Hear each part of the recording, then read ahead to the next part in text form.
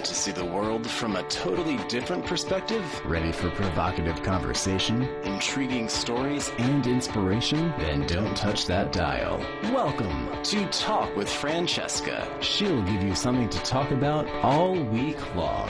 Now, here's Francesca. What if you took the time to really Good morning, everyone, and welcome to Talk with Francesca. I'm your host, Francesca, and I'm thrilled to share with you incredible women from all over the world who are living and leading extraordinary lives while rewriting the rules. Each week, I interview a woman who I believe has a powerful story and has found her secret sauce to live a courageous life and will leave you inspired and ready to get your mojo on. So stay with me here. If you'd like to contact me with comments, you can email me at info@talkwithfrancesca.com. My web address is talkwithfrancesca.com. Check it out for anything you want or need to know about Talk with Francesca, whether it be to hear a past show or to find out about upcoming shows. So we're going to dive right in. We've got a lot to cover today. If only being well-educated and blonde and coming from a good family were enough to defang all life's demons. Leslie Morgan Steiner was in crazy love, that is, madly in love with a man who routinely abused her and threatened her life. Why domestic violence victims don't leave. And you are listening to Talk with Francesca, and we're going to talk about a disturbing question that has an equally disturbing answer. The one question that everyone asks about a domestic violence victim: why does she stay? Well, Leslie Morgan Steiner doesn't look the part. She has an MBA and an undergraduate degree from Ivy League schools. She lives in a red brick house on a tree-lined street in one of the prettiest neighborhoods in D.C. She's got 15 years of marketing experience at Fortune 500 companies. She's a New York Times best-selling author of Crazy Love. She's a regular guest on the Today Show, ABC, NBC, CBS, Fox News, MSNBC. She's been profiled in Newsweek, Businessweek, Elle, I could go on and on, Self, Vogue, Vanity Fair, the Los Angeles Times, and the Washington Post. And she's joining us here today. Welcome to the show, Leslie. Thank you so much. I get tired just hearing that bio. Well, it's something to be proud of, though. It really is. And I saw your TED Talk, and I can see why you had over 3 million viewers. It's amazing. It's heart-wrenching. So obviously, it would be easy to assume that someone with an Ivy League education like yourself would be too smart to be fooled by an abusive man. But obviously, we know this is a mistake made by millions of women. So no hint of violence, but just 5 days before your first wedding, the abuse began. So tell us, what happened? Well, what happened that day was my fiancé at the time strangled me. It was early in the morning, and he was angry at something meaningless. And I think he knew I couldn't leave at that point because I was in love with him and we were about to get married. And he took advantage of it. And I was terrified. There's no experience to compare with being choked like that, especially by somebody who you think you love and who loves you. But I was in love with him, and my denial really crept in really quickly, which is what often happens with abuse victims. And I believed he would never do it again, and that he didn't mean to hurt me, and that he was just having cold feet before the wedding. And so I forgave him, and 5 days later I put on my mom's wedding dress, and I stood up in a church, and I married him, and then he beat me twice more on our honeymoon. And what I thought was love turned into crazy love. And pretty much before I knew what had happened, a man who I thought was the man of my dreams turned out to be my tormentor. So had you had any hint whatsoever of any kind of abuse prior to him strangling you 5 days before your wedding? Yes and no. When I reread Crazy Love, there are times where the red flags are really clear to me now, and maybe they would be to you too. But when I was falling in love with him, I missed all the red flags, in part because I knew nothing about relationship abuse. I didn't know what the warning signs were. But also because, love has that intoxicating ability to make us overlook our lover's flaws. And so I made excuses for the things that he did that now are red flags. He was very possessive early on, but he wrapped it up in this package of, oh, I'm so crazy about you, I need to know where you are. So it didn't feel like possessiveness. He told me that I looked better without makeup, so I shouldn't wear any. And he started dictating what my clothing choices should be. But this all happened very slowly and subtly, and, you know, abuser never hits you on the first date. And they never warn you that they were going to abuse you. And Connor really wrapped it all up in the fact that he was in love with me and that he wanted to take care of me and protect me. So those were all very significant warning signs. But another warning sign that I didn't know was a warning sign is that he had been terribly physically abused as a young child. And he had a rage in him because of that experience that didn't come out until we really became intimate and were on the verge of getting married. So it sounds like it was a bit of a psychological trap, it was a psychological trap, and it sounded like he was very seductive and charmed you into falling in love with him. He was a very charming, intelligent, and in many ways wonderful person. I think this is what is really hard to understand about domestic violence, is that Connor was 49% the greatest person I'd ever met. Smart, funny, self-deprecating, loving, kind, but 51% the most troubled man I'd ever met. And, you know, we wouldn't fall in love with abusers if they were all bad, if they were demons, if they were monsters. They're not. They're human beings who you often feel quite sorry for because they've suffered abuse in their lives. And they can be very charming and seductive, and he was. And I think, you know, the other thing that is misleading is that people think that I was too smart to become abused, which implies that only stupid women are abused. And it has nothing to do with intelligence or socioeconomic class or religion or race. Anybody can become vulnerable to an abuser, and anybody can become an abuser. So at what point in your relationship did you realize that how long did it take you to realize, okay, enough is enough? How many years from the time you started with him until you said, that's it? It took 4 years, which is a relatively short period of time in the abuse cycle. But I was very fortunate in that I had two good friends who realized something was going wrong, and they very gently confronted me about it, and that sort of broke down my denial. And then I started to research relationship abuse, and I learned a lot about it. And although I never would have admitted at the time that I was an abuse victim, I thought I was a strong, smart, independent woman in love with a troubled man. I started to really see that the abuse was Connor's problem, not my fault, and that he had some degree of control over it. And when I started giving him ultimatums, that's when the abuse got even worse. And it eventually got so bad that I realized he was going to kill me. And that's when I was able to have the strength to leave, or became frightened enough that my fear was more intense than my love for him. So, Leslie, the one question, unfortunately, myself included, ashamed to admit, is why would she stay with such an abusive guy? So, Leslie, why? Share with our listeners. Well, I would have asked the same question. And it's complicated to explain it. Relationship abuse is a psychological, physical, financial, geographic trap disguised as love. And Connor laid the foundation for this very slowly and very gradually. And it doesn't happen overnight. And it's sort of like, it happened so gradually that I didn't realize that I was being abused. And I know it sounds impossible to believe that, but it is really true. And I felt really sorry for him because he'd been so abused as a kid. And I wanted to protect him, which is why I didn't tell people what he was doing to me. And it just really takes a long time for abuse victims for us to realize that we are being abused. And I know that's very hard to understand, but it's true. And also, I did leave. I left many times. Abuse victims, it usually takes us on average 7 attempts to leave before we leave for good.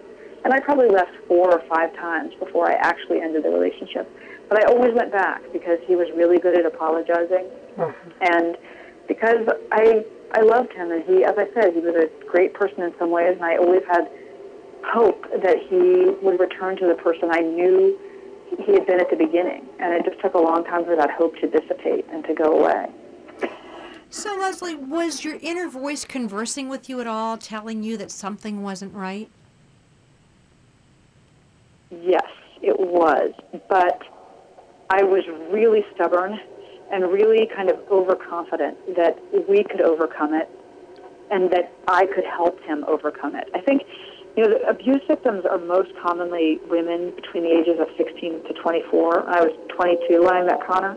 And I think in some ways I didn't know enough about the world and of people, and I was overconfident that because I had felt like I had overcome a lot in my life already and accomplished a lot, that I could help him, fix this. And because I loved him, I thought that love could help fix him, and I thought it was kind of my job as a woman to help him. And that's the kind of thing I wouldn't fall for now, but as a young, somewhat naive woman, I was really primed by our society and our culture to think that was my obligation, to somebody, to a man who I loved. To rescue him. So would you consider yourself an enabler or a rescuer? No, I wouldn't, because I think those words are kind of blame the victim too much, and the only person who is responsible for the abuse is the abuser. In my case, Right. Connor was responsible. It wasn't his fault that he became an abuser, but it really was his responsibility. So, and I know firsthand how cunning and seductive Right. the abuse cycle is. Right. So I wouldn't blame myself. But I didn't, if you're getting at, did I help him? Yes, of course I did. I triggered his abuse, and I helped him be an abuser by not leaving. And one of the reasons I left eventually was that an expert in male battering told me that the best thing I could do to help him was to leave, to signal that abuse wasn't okay, and that actually the best thing that could happen to Connor would be if he were arrested for what he was doing to me. That if I wanted to help him, that's what I should do, not lie and protect him. Did you have any contact with him at all today? No, No. not at all. And I intend to never have contact with him again. Believe it or not, even though it's been almost 20 years, I'm still terrified of him. And if he walked in the room today, I would involuntarily start to shake. He held both guns to my head. He strangled me many times. He pushed me downstairs. He humiliated me. He degraded me. I have really good reason to be afraid of him, and I am. Oh my goodness. So, Leslie, is there a typical victim? I mean, is it someone who might have a chink in their self-esteem? And that's a question, not a judgment. I know, but don't we all have chinks in our self-esteem? Absolutely. Isn't love about somebody seeing that thing exactly. and taking care of you, But what I'm wondering yes, So, there is something in common. So I've met, since publishing Crazy Love in 2009, I've met hundreds and hundreds of abuse victims, men and women, because men can be abused too, either by other men or by women, believe it or not. And this is what I'll tell you we all have in common. It's a simple thing, but it's invisible. We all have those really big hearts that we believe the best in everybody. We're hope junkies. We're always hoping that somebody's going to get better. Of course. We And you've believe that invested, and everybody- once you've invested in a relationship, right? I mean, once you, Right. it's just like, right. it's like anything. You're doing, you're building something, and you're committed, and yes, of course, I get it. And we're all the types of people that, believe everybody gets a second chance. And I'll tell you, that is the way that I raise my daughters today, and my son, and it's my favorite quality in other people, is that kindness. But abuse victims, we sort of take it too far. And abusers themselves are really good at spotting that kind of kindness and hopefulness in a victim. And I think that the bigger question actually is not to ask why I stayed, why a victim stays, but to ask why an abuser abuses such a person. I was really deeply committed to helping Connor. And why did he do the one thing that he knew would either kill me or make me leave him? We've got to understand abuser psychology better if we're going to really try to end a relationship abuse in this country. If you're just tuning in, you're listening to Talk with Francesca. I'm speaking with Leslie Morgan Steiner. She's the author of Crazy Love. It's her memoir. It's about her ex-husband's severe abuse. Leslie, what did you say 5 days before your wedding when he hurt you? I mean, did you say anything to him? What I guess my question would be, okay, obviously, I mean, the guy was pretty severe right before your wedding, and I know, a woman wants to get married and, walk down that aisle and the fairy tale and all that other stuff, but I guess my question might be to you, why might you not say I love you, but I don't want to get married. I'll stay with you, but I think we have to work this out. I mean, did you talk to him about this at all? Did you in any way let him know that this is a serious thing and we can't do this and until we can kind of work this through, or were you just, what happened? Did you talk to him? Well, Francesca, that's a really, really insightful question. And I've met many, many abuse victims who leave after the first time they're attacked. And the difference between me and those very lucky people is that I didn't leave then, and I didn't even confront him about it. And I know that seems extraordinary. I'm too smart to have not confronted him. I have too much self-esteem to have not confronted him. All of those questions are really valid, and I'll try to tell you why I didn't confront him. I had all of these voices in my head that said he didn't mean to hurt me. He didn't really hit me. He just strangled me, which actually is much worse, but I didn't know that at the time. I knew he was sorry, even though he didn't apologize. It was like I wrote this whole script for him that it was because I loved him. I wanted it to have not happened. I wanted it to never happen again, and I also felt really sorry for him. And well, you loved him. You genuinely loved him. I thought I did, and I thought that he genuinely loved me, and I thought that this is what you did if you found your soulmate, is that you helped them. And I didn't know how dangerous it was. I didn't know how that violence like that always gets worse. And I didn't know. And I don't think it would have made any difference whatsoever if I had confronted him. I think he would have said all the right things, and I would have married him anyway. Right. But even to this day, I'm chagrined. I'm embarrassed. I feel like I let myself down, that I didn't confront him and I didn't leave them. I wish I had. You know what, Leslie? I hear a little bit of that in your voice, and it was making me a little sad hearing that. Like, you don't need to explain to anybody, right? You were the one who was abused.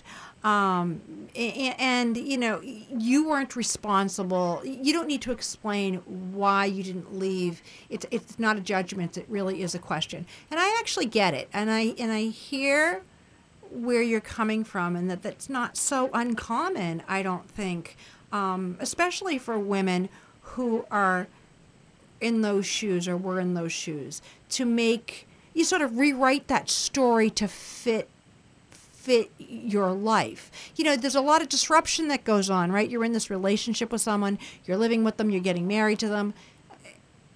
You want, maybe he's the family.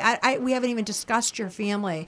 But I am curious to what extent was staying with Connor a consequence of things that happened in your own childhood. I mean, I don't know. Had he seen something in you that tipped him off? That maybe you, I don't know, maybe had a fear of abandonment? Was there any of that? Well, I grew up in a family with no violence, and I think that the people who are most vulnerable to getting enmeshed in abusive relationships are people who grew up with it, so they think it's normal, or people like me who grew up with none of it, so we're very naive. And I never, in my wildest dreams, thought a boy or a man would ever hurt me. I loved boys. I trusted them. I was too trusting because I had a wonderful childhood. But the thing that I did have that kind of primed me for being an abuse victim is that I grew up in an alcoholic home. And alcoholism is a lot like abuse in that you get very used to one reality being behind closed doors and presenting a false front to the rest of the world. And also, you often love the alcoholic and want to protect them just the way that I loved Connor and wanted to protect him. So I think that made me vulnerable, but I had a supportive family that would have helped me if I had told them that I was being abused. And I almost told my dad, the day of my wedding. I almost confessed to my father, but I couldn't quite bring myself to do it because I knew he wouldn't let me marry Connor. I knew he'd stop the wedding, and I had so much hope in me that this would just be a one-time problem and that it would go away. And I just had no idea how very wrong I was. And I also want to say I'm not ashamed at all that I was abused, and I'm not ashamed of what Connor did to me, but I am ashamed that I stayed for so long. Because I feel like, and that's one of the reasons I speak now, is that I want to give people information about what abuse really looks like so that they can recognize it earlier and leave earlier than I did. Because my life was destroyed by Connor. You know, he spent all of my money. I took out a lot of business school debt in his name, and he almost killed me. And it's a very risky thing to stay with somebody like that. So I'm trying to educate people about what it looks like so that nobody else will stay as long as I did. If you're just tuning in today, you're listening to Talk with Francesca. I'm speaking with Leslie Morgan Steiner. Leslie, we do need to take a break. And if you are just tuning in and you would like to send comments, please do so to info@talkwithfrancesca.com. We're going to hear from our sponsors who make this show possible, and we will be right back. Don't go where. Are you looking for an authentic Italian meal in an intimate setting? Then you'll want to dine at Terra Mia's. This North End Italian restaurant provides a simply divine culinary experience and, as quoted in Zagat's restaurant guide, pastas without compare. And it's reasonably priced. This North End gem will keep you coming back. Terra Mia is simply the best Italian restaurant in all of Boston. Call 617-523-3112, 617-523-3112, or terramiarestaurante.com. Ladies, it's time to enjoy a new you. Stop hiding. Experience a tradition of quality results and a standard of excellence in service with the plastic surgery and skincare practices at Kaya Culp Aesthetics, located at 75 Herrick Street in Beverly. Whether you're looking to seek enhancement, reconstruction, or skincare, Kaya Culp is the only place to visit. Kaya Culp Aesthetics offers a synergistic approach to cosmetic and reconstructive procedures, so you'll achieve the best aesthetic result possible. Contact Kaya Culp Aesthetics to schedule your consultation today, 978-927-6656, or visit them at kayaculp.com and discover the internal or external solution you've been looking for. Kaya Culp means rejuvenation. Plan to expect that and more when you experience exceptional results in plastic surgery and skincare. So contact Kaya Culp Aesthetics today. Now what are you waiting for? Brown Sugar by the Sea is unique to the area with a contemporary, creative, healthy take on traditional Thai cuisine. You'll find well-known favorites, as well as some unexpected goodies stemming from far-flung regions of Thailand. Fresh vegetables, bright flavors, and herbs stand out in every Brown Sugar dish and can be delivered conveniently to your door or enjoyed in their warm and welcoming dining room. A full bar, a pizzazzy cocktail menu, live music on Thursday, Friday, and Saturday, and a smiling, knowledgeable staff will make your Brown Sugar experience perfectly sweet. So visit Brown Sugar by the Sea for an unforgettable experience from start to finish. You'll be glad you did. Brown Sugar by the Sea, 75 Water Street in Newburyport, or visit them at brownsugarbythesea.com. Contemporary furniture meets elegant Italian design at Boston's Il Decor. In Il Decor's expansive Back Bay showroom, you'll find the showpiece of your dreams or just that decorative finishing touch. Does your home need remodeling? Il Decor's knowledgeable staff offer guidance for any area of your home. A complimentary in-house design consultation awaits you at Il Decor, 10 St. James Avenue, Boston. So why wait? Call Il Decor at 617-580-3443. Check out our website, ildecor.com, or stop in at Il Decor today. Mention this ad and receive 10% off any regularly priced item.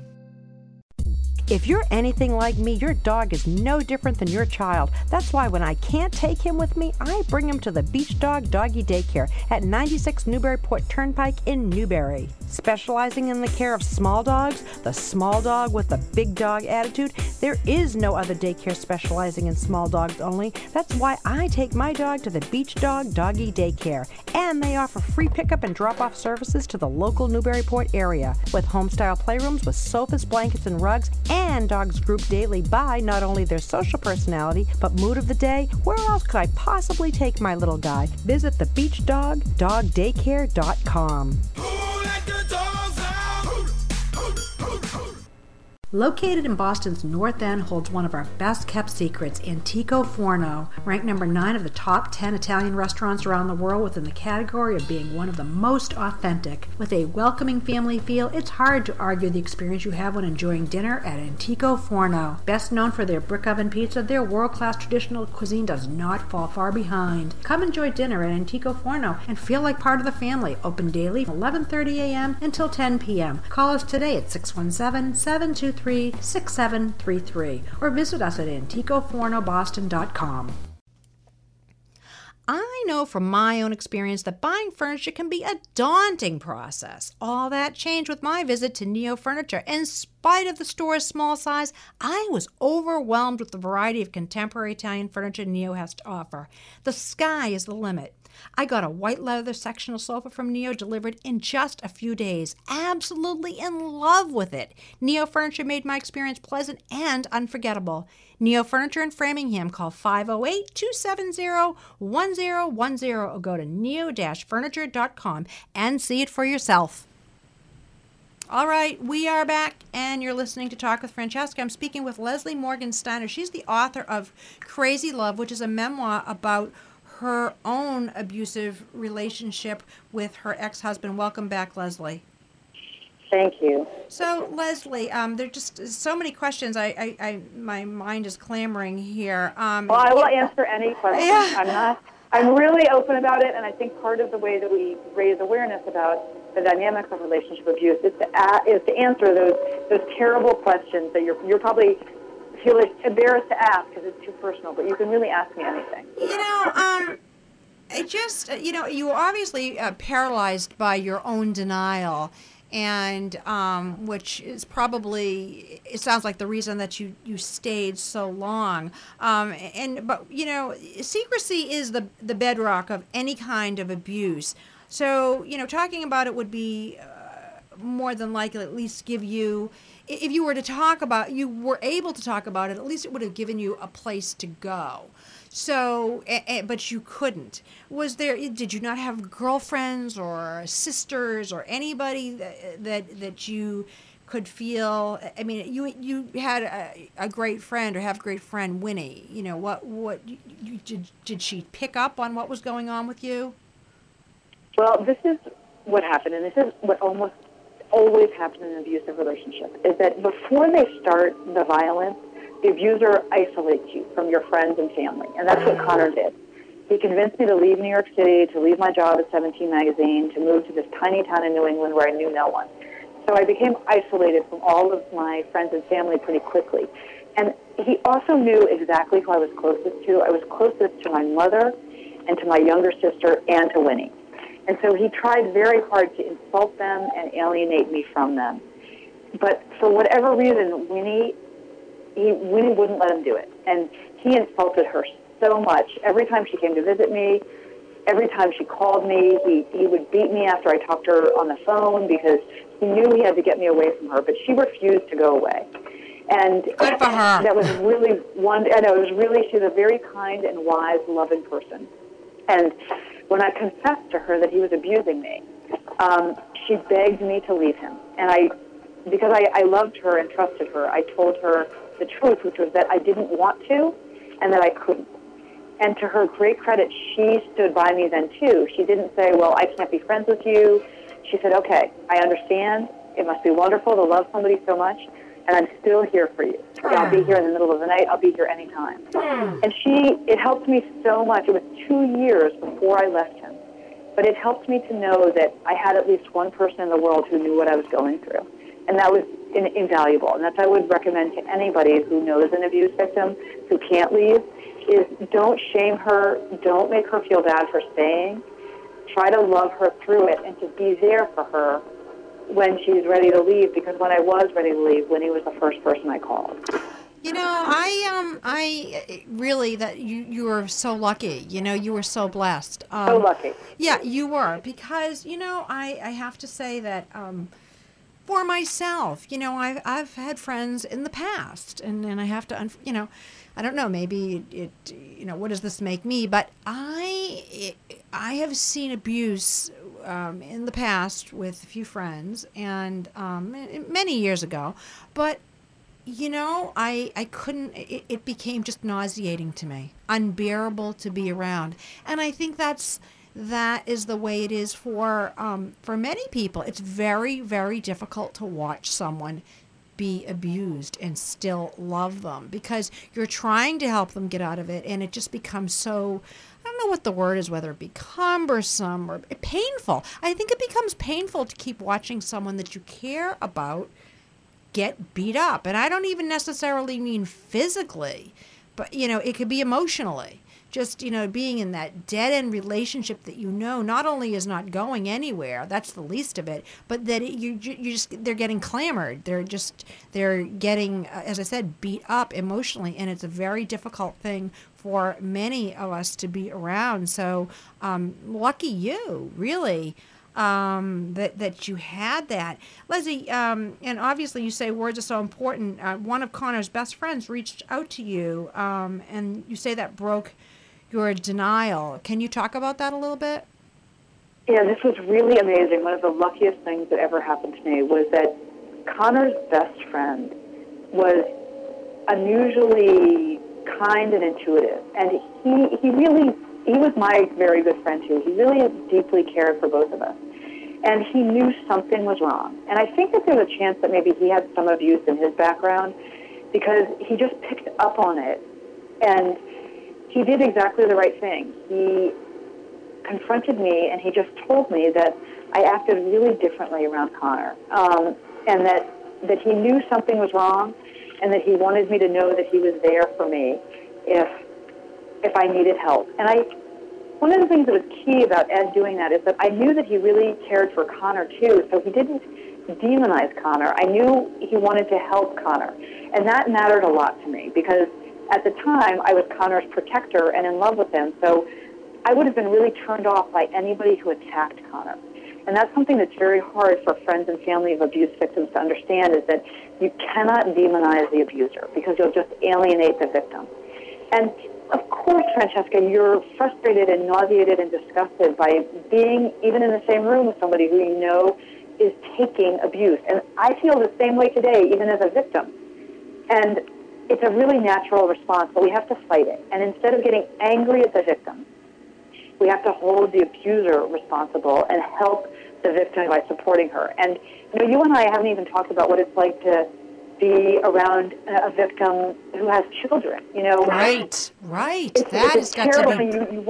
It's normal to get so angry at the victim, and it's something we've got to stop doing as a society, and our police officers and family court judges have got to stop doing, because it shows no understanding of the complexity and the power of domestic violence. Right. And it doesn't do the kids or victims or the abusers any good. We've got to hold only the abusers responsible. But just like my friend Ed, it doesn't help to get angry at them either, because they were victims too. And the key is to hold them responsible for the abuse without blaming them or shaming them, because they're never going to get help if you treat them in that way.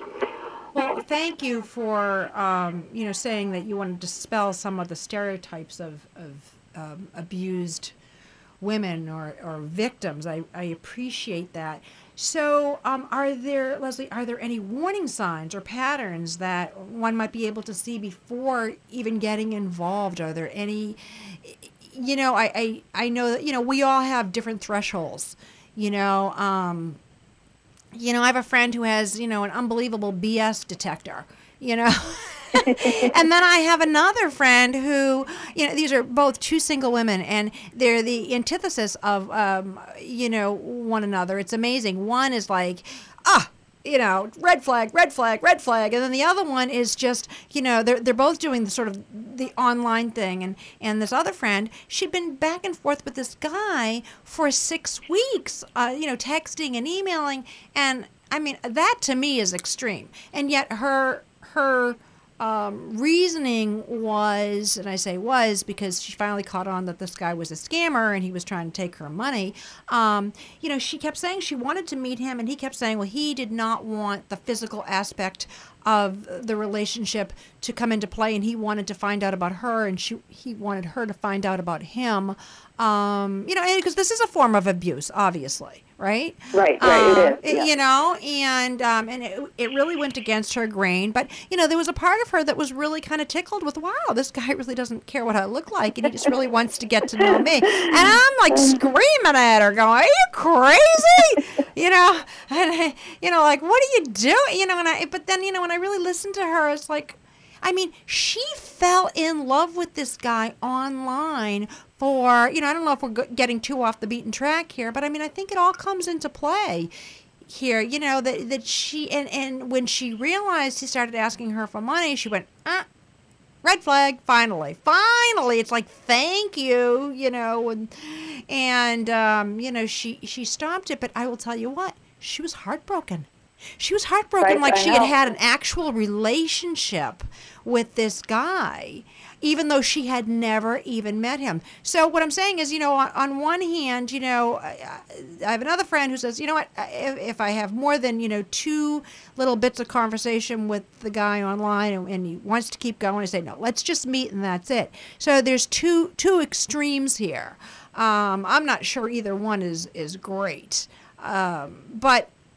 But, you know, so where is that middle ground of what are some of those red flags? I mean, you've been in this kind of a relationship where there's been abuse, severe abuse. What kind of red flags? Is it seductive charm? Is it you know, the person builds trust? What is it that, you know, the women can watch out for so that they don't get trapped? Because obviously you are a very intelligent woman. No one would expect someone like yourself to be victimized the way that you were.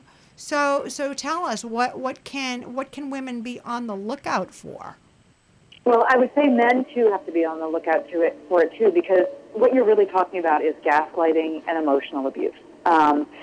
There's lots of abuse that takes place without any physical violence. And if it were really easy to avoid, if I could just give you, you know, the 6 warning signs, we would have gotten rid of this a long time ago. The problem with emotional abuse and physical abuse is that it's so hard to spot and avoid, especially at the beginning. But what you want to look for is you want to look for a fairy tale stage at the beginning. You know, somebody who seems too good to be true is too good to be true. And then the second phase, which always comes in, is that they want to isolate you. They want to isolate you from your friends and family, and they want you to keep secrets from other people. And then what it becomes more obvious is any sort of physical violence. It's always wrong, and it always gets worse.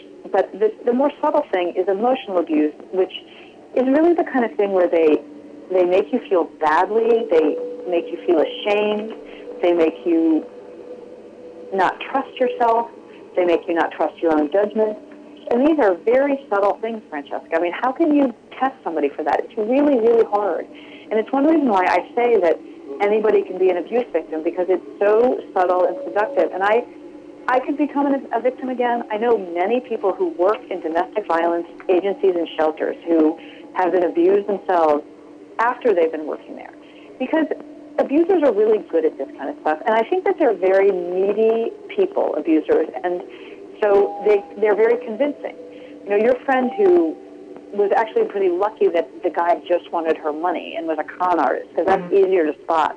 But when somebody really wants your love, then how do you look out for that? It's really hard. You look for possessiveness, be healthily suspicious, and look for anybody who wants you to keep a secret, because abuse of any sort thrives only in secrecy. And if somebody wants you to keep a secret from other people, that's the biggest red flag of all.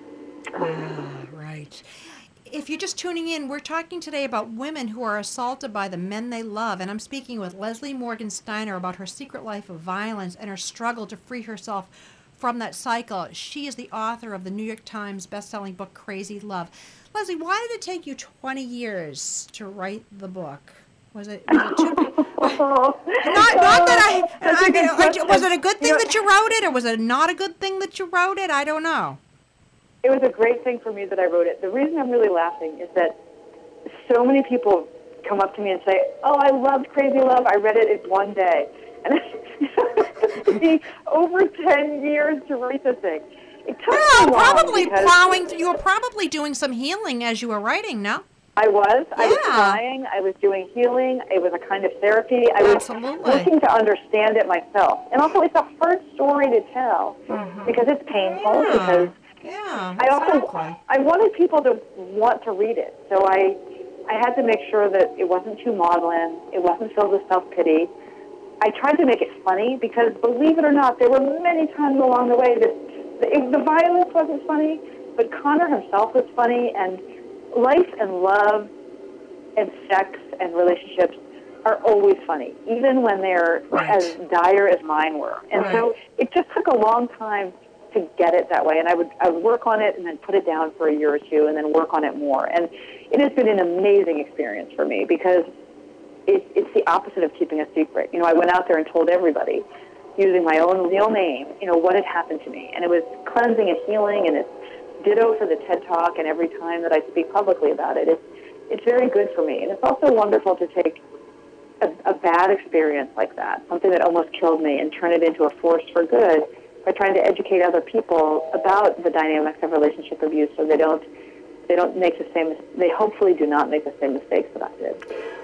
Leslie, I know that you had some problems with alcohol and drugs, but then you got sober, which obviously suggests your strength.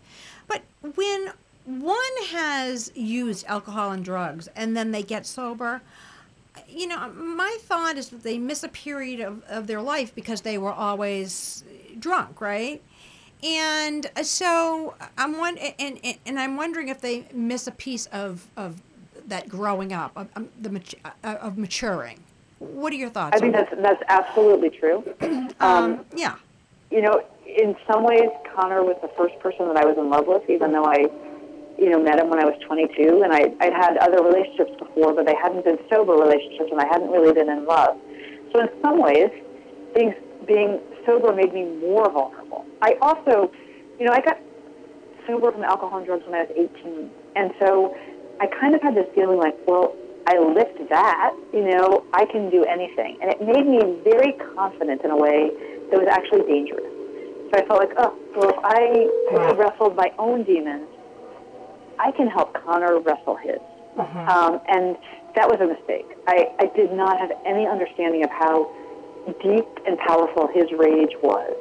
And also, I married him when I'd only known him for 2 years, which felt like a long time at the time. But I think if I had slowed things down and waited longer, if I had postponed the wedding that first time that he hit me 5 times before the ceremony, I think I wouldn't have married him, and it wouldn't have been as bad. But I think I was just young and overconfident, and I thought I could do anything. And love makes you feel that way, right? It makes you feel like you will do anything and you can do anything. Leslie, I'm curious what happens to victims once they are able to get out. I mean, are they stalked? Does the abuse continue from afar? You know, and what about, you know, those that you touched on with children? I mean, you know, what happens there? I mean, how, or is it once you've left, that's it? That they know that they can't, that they've lost you, and that's the end of that. Because I mean, sometimes, you know, these crazy abusers, you know, they're so furious that they've lost who they thought they loved, and I say that because I'm not so sure that they have the ability to really love. Certainly not love in a healthy way.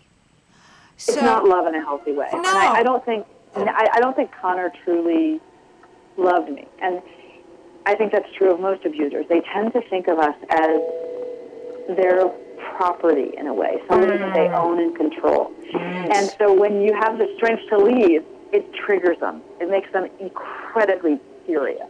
And the most dangerous time in any abuse victim's life is right after she leaves, because the vast majority of domestic violence homicides happen when we leave. And abusers have no incentive at that point to apologize, to sweet talk us, to be nice. They're just pure rage at that point. So stalking is really common.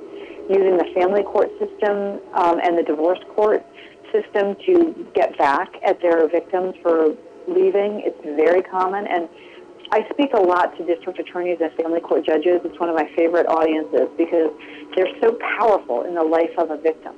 Because you can't treat an abuse victim like a normal family court divorce, because the abuser is going to be so charming and wonderful, and the victim is going to present as hysterical and high-strung, because we are, and we have good reason to be.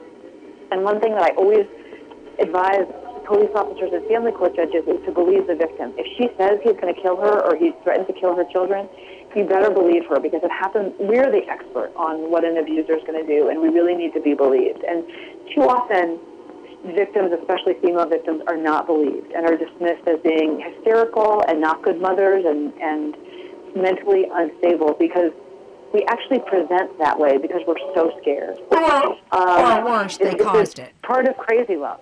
Well, also, or worse, that they caused it, right? Right, that we provoked it. Or that it's our fault for staying. Exactly. So I got really lucky in that Connor kind of, quote unquote, let me go. He stalked me for a couple of weeks, and then he got involved with somebody else, and he completely let me go. And I'm also lucky that I didn't have kids with him. Yes, but definitely. For most victims, what I would say is that you do need to leave, but you also need to be very strong when you leave, because in some ways the real battle just begins when you leave. Because the terrible news about this. Do you think it's addictive in any way, this kind of love? Not the way that alcohol and drugs or heroin are as addictive, because it's not a physical addiction, but it can be a mental addiction. A mental addiction in like trying that I'm going to fix this problem. I know I can do it. Just that sort of high-powered. I mean, here and I get and this is armchair psychology 101. I don't know, but I'm just wondering. You're a super high-powered woman. You always were. You still are. That you can handle anything. Is this part of, there's nothing that I can't do? Yes, all of those things are true. Right? And also, I think the one thing that anybody can identify with who's ever been in love is that being in love is such an intoxicating feeling that it is like a drug. Well, it is. The magical atmosphere that there's, obviously. So, yeah. What about men? I mean, there's that macho factor. People might laugh if they ever, admitted that their wife or their girlfriend was abusing them. How do men deal with this? And that is exactly what happens, Francesca, is that most people involuntarily will laugh if a man says, that his wife is abusing him. But it happens all the time, and it's really hard to get help for it. Domestic violence shelters tend to be only for women. And it's not taken as seriously as it should be. But I've talked to many, many men who have been horribly abused, emotionally and even physically, by women who are much smaller than they are. And I don't think physical size has much to do with that, though. It doesn't. I guess, Leslie, I'm thinking more of mental abuse than physical at this point. Yeah. Right. And I know some horrific emotional abuse stories. And also, one thing we have to remember, too, is that children are often victims of family violence. And so that boys and girls are abused when they're little. And it's quite often their mothers who are abusing them. So the idea that women can abuse is not true. And, it's a terrible part of being human is that sometimes love and abuse go together. And they never should. But they do a lot, and we've got to talk about it. So I'm really glad that you're having this as a topic and that people are listening. And in our own way, right now, we are working to end relationship abuse just by talking about it. Leslie, how did you heal yourself? I'm so glad to hear that you are married with 3 children. So you were able to move beyond it. I mean, I know that you say that, he still frightens you to death. That just is, puts a pit in my stomach just hearing that. But you were able to move on in your own life and be able to love someone and have a family. So how were you able to do that? Okay, so I had a really good therapist. Good. I figured. Who helped me a lot. Yeah. Good. But I also I knew really early on that I didn't need to learn to trust men again. That men were fine, that most men are not abusers, and that I just had picked the wrong one. And that what I needed to do was to focus on myself, and because I needed to learn to trust myself again. That was a really big problem. And so I worked with a therapist to figure out why I hadn't trusted my own instincts and what I wanted in a man the next time around. And I did some really hard work to heal and get there. And I tell you, most victims who I meet are just like me, that we were abused once, it was pretty serious, and we learned that we never wanted to do that again, and we never did it again. And we picked better the next time around. But you have to be really honest with yourself, and you have to forgive yourself for making a mistake like that, and you have to believe that you deserve better. And those are not easy things to do, but I worked really hard to do them, and I also think it's a lifelong, I think I'm still doing it. I think it's a lifelong, that kind of healing is lifelong. Well, you've taken what you have gone through and helped for the good of others, to help others. I mean, obviously. And to help myself, too. And to help because yourself. It really helps me a lot, too. So what would you say in closing to anybody out there that, let's say to the people who there are people out there, there are people listening right now that are abused, or they know someone who's being abused, that may not be at that stage where they're ready to go. What could you offer to them? What could you share with them that would make a difference in either helping someone to get out or they themselves get out? The thing that I would say to people is that you really can make a difference in helping somebody who is being abused, or helping an abuser too, just by saying to them that you have noticed that something seems wrong in their life and in their relationship, and that no one deserves to be afraid and to live in fear, and that you're there to help them. That's the best thing that you can do to help anybody. Don't rescue them. Don't feel like you've got to give them tough love and make them shape up. Just try to love them through it, but gently confront them and try to break down their denial. That's the most important thing. And to learn as much as you can about abuse. There are some really wonderful organizations that are committed to educating people about how complex and subtle relationship violence and relationship abuse are. And two of my favorites are the One Love Foundation, which specializes in kids 16 to 24, kids and young adults 16 to 24. And they have a lot of tools. They have a lethality app a questionnaire that you can take to assess if you're in an abusive relationship, or if your friend or your mom or your dad is in one. And it's very helpful. They also have a lot of online tools. So that's a great one. And then the National Domestic Violence Hotline, Love is Not Abused, has great information too. And if you can educate yourself, then you can spot it in yourself and in other people much earlier. And I guess the last thing I would say is to trust your instincts. If you think a friend or a family member is being abused, he or she is. You're just not wrong about these things. And if you think that you are being abused, or you have, I'll tell you, this is a really, really scary thing that occurred to me, that happened to me when I was first dating Connor. So early on, I was completely in love with him. Sex was wonderful. Everything was wonderful. It was perfect. And at that same time, there was a really famous case in New York City of a young man who was breaking into single women's apartments and raping them at night, at knife point. And I had this tiny little voice in my head that said, where was Connor on those nights? And I don't know why I had that voice, and I was like, you're crazy. Why would you think that Connor would hurt somebody? But I tell you, somewhere in me, I had this instinctive feeling that he had rage in him. And this was long before he had hit me, long before anything was wrong. And I'd say to anybody out there, the biggest mistake I made was to ignore that little voice. It's a quiet voice, and don't ever ignore it. Well, and that's a whole nother day and a whole nother topic. But that inner voice is just, we look for, answers outside of ourselves. We, look for people to fulfill us. But, 5-10 minutes a day of just quiet time can make all the difference in the world. And so, you're saying that from the very beginning, really, that there was you had this feeling that something was a little off, Yep, I did. And, if only, listeners out there, you would take the time to listen to that voice, to acknowledge that voice. And, even if it just means taking a few steps back, And I think journaling is a great thing too. I think, I think so too. Since I was, I'm a talker, obviously, but, I'm a communicator, but, I get up in the morning, I have my coffee. This is the first thing I do is pull out that journal, even if it's just writing a page of nothingness,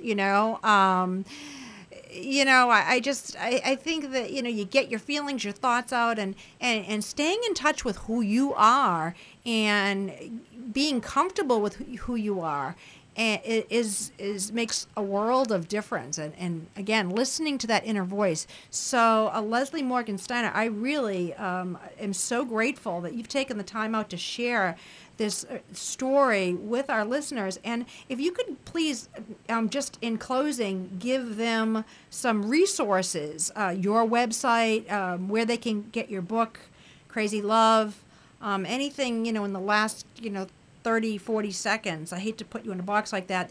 Resources where they can go. And of course, the show will be posted on my website. Crazy Love is available everywhere. It's available at bookstores. It's available on Kindle. You can order it from Amazon.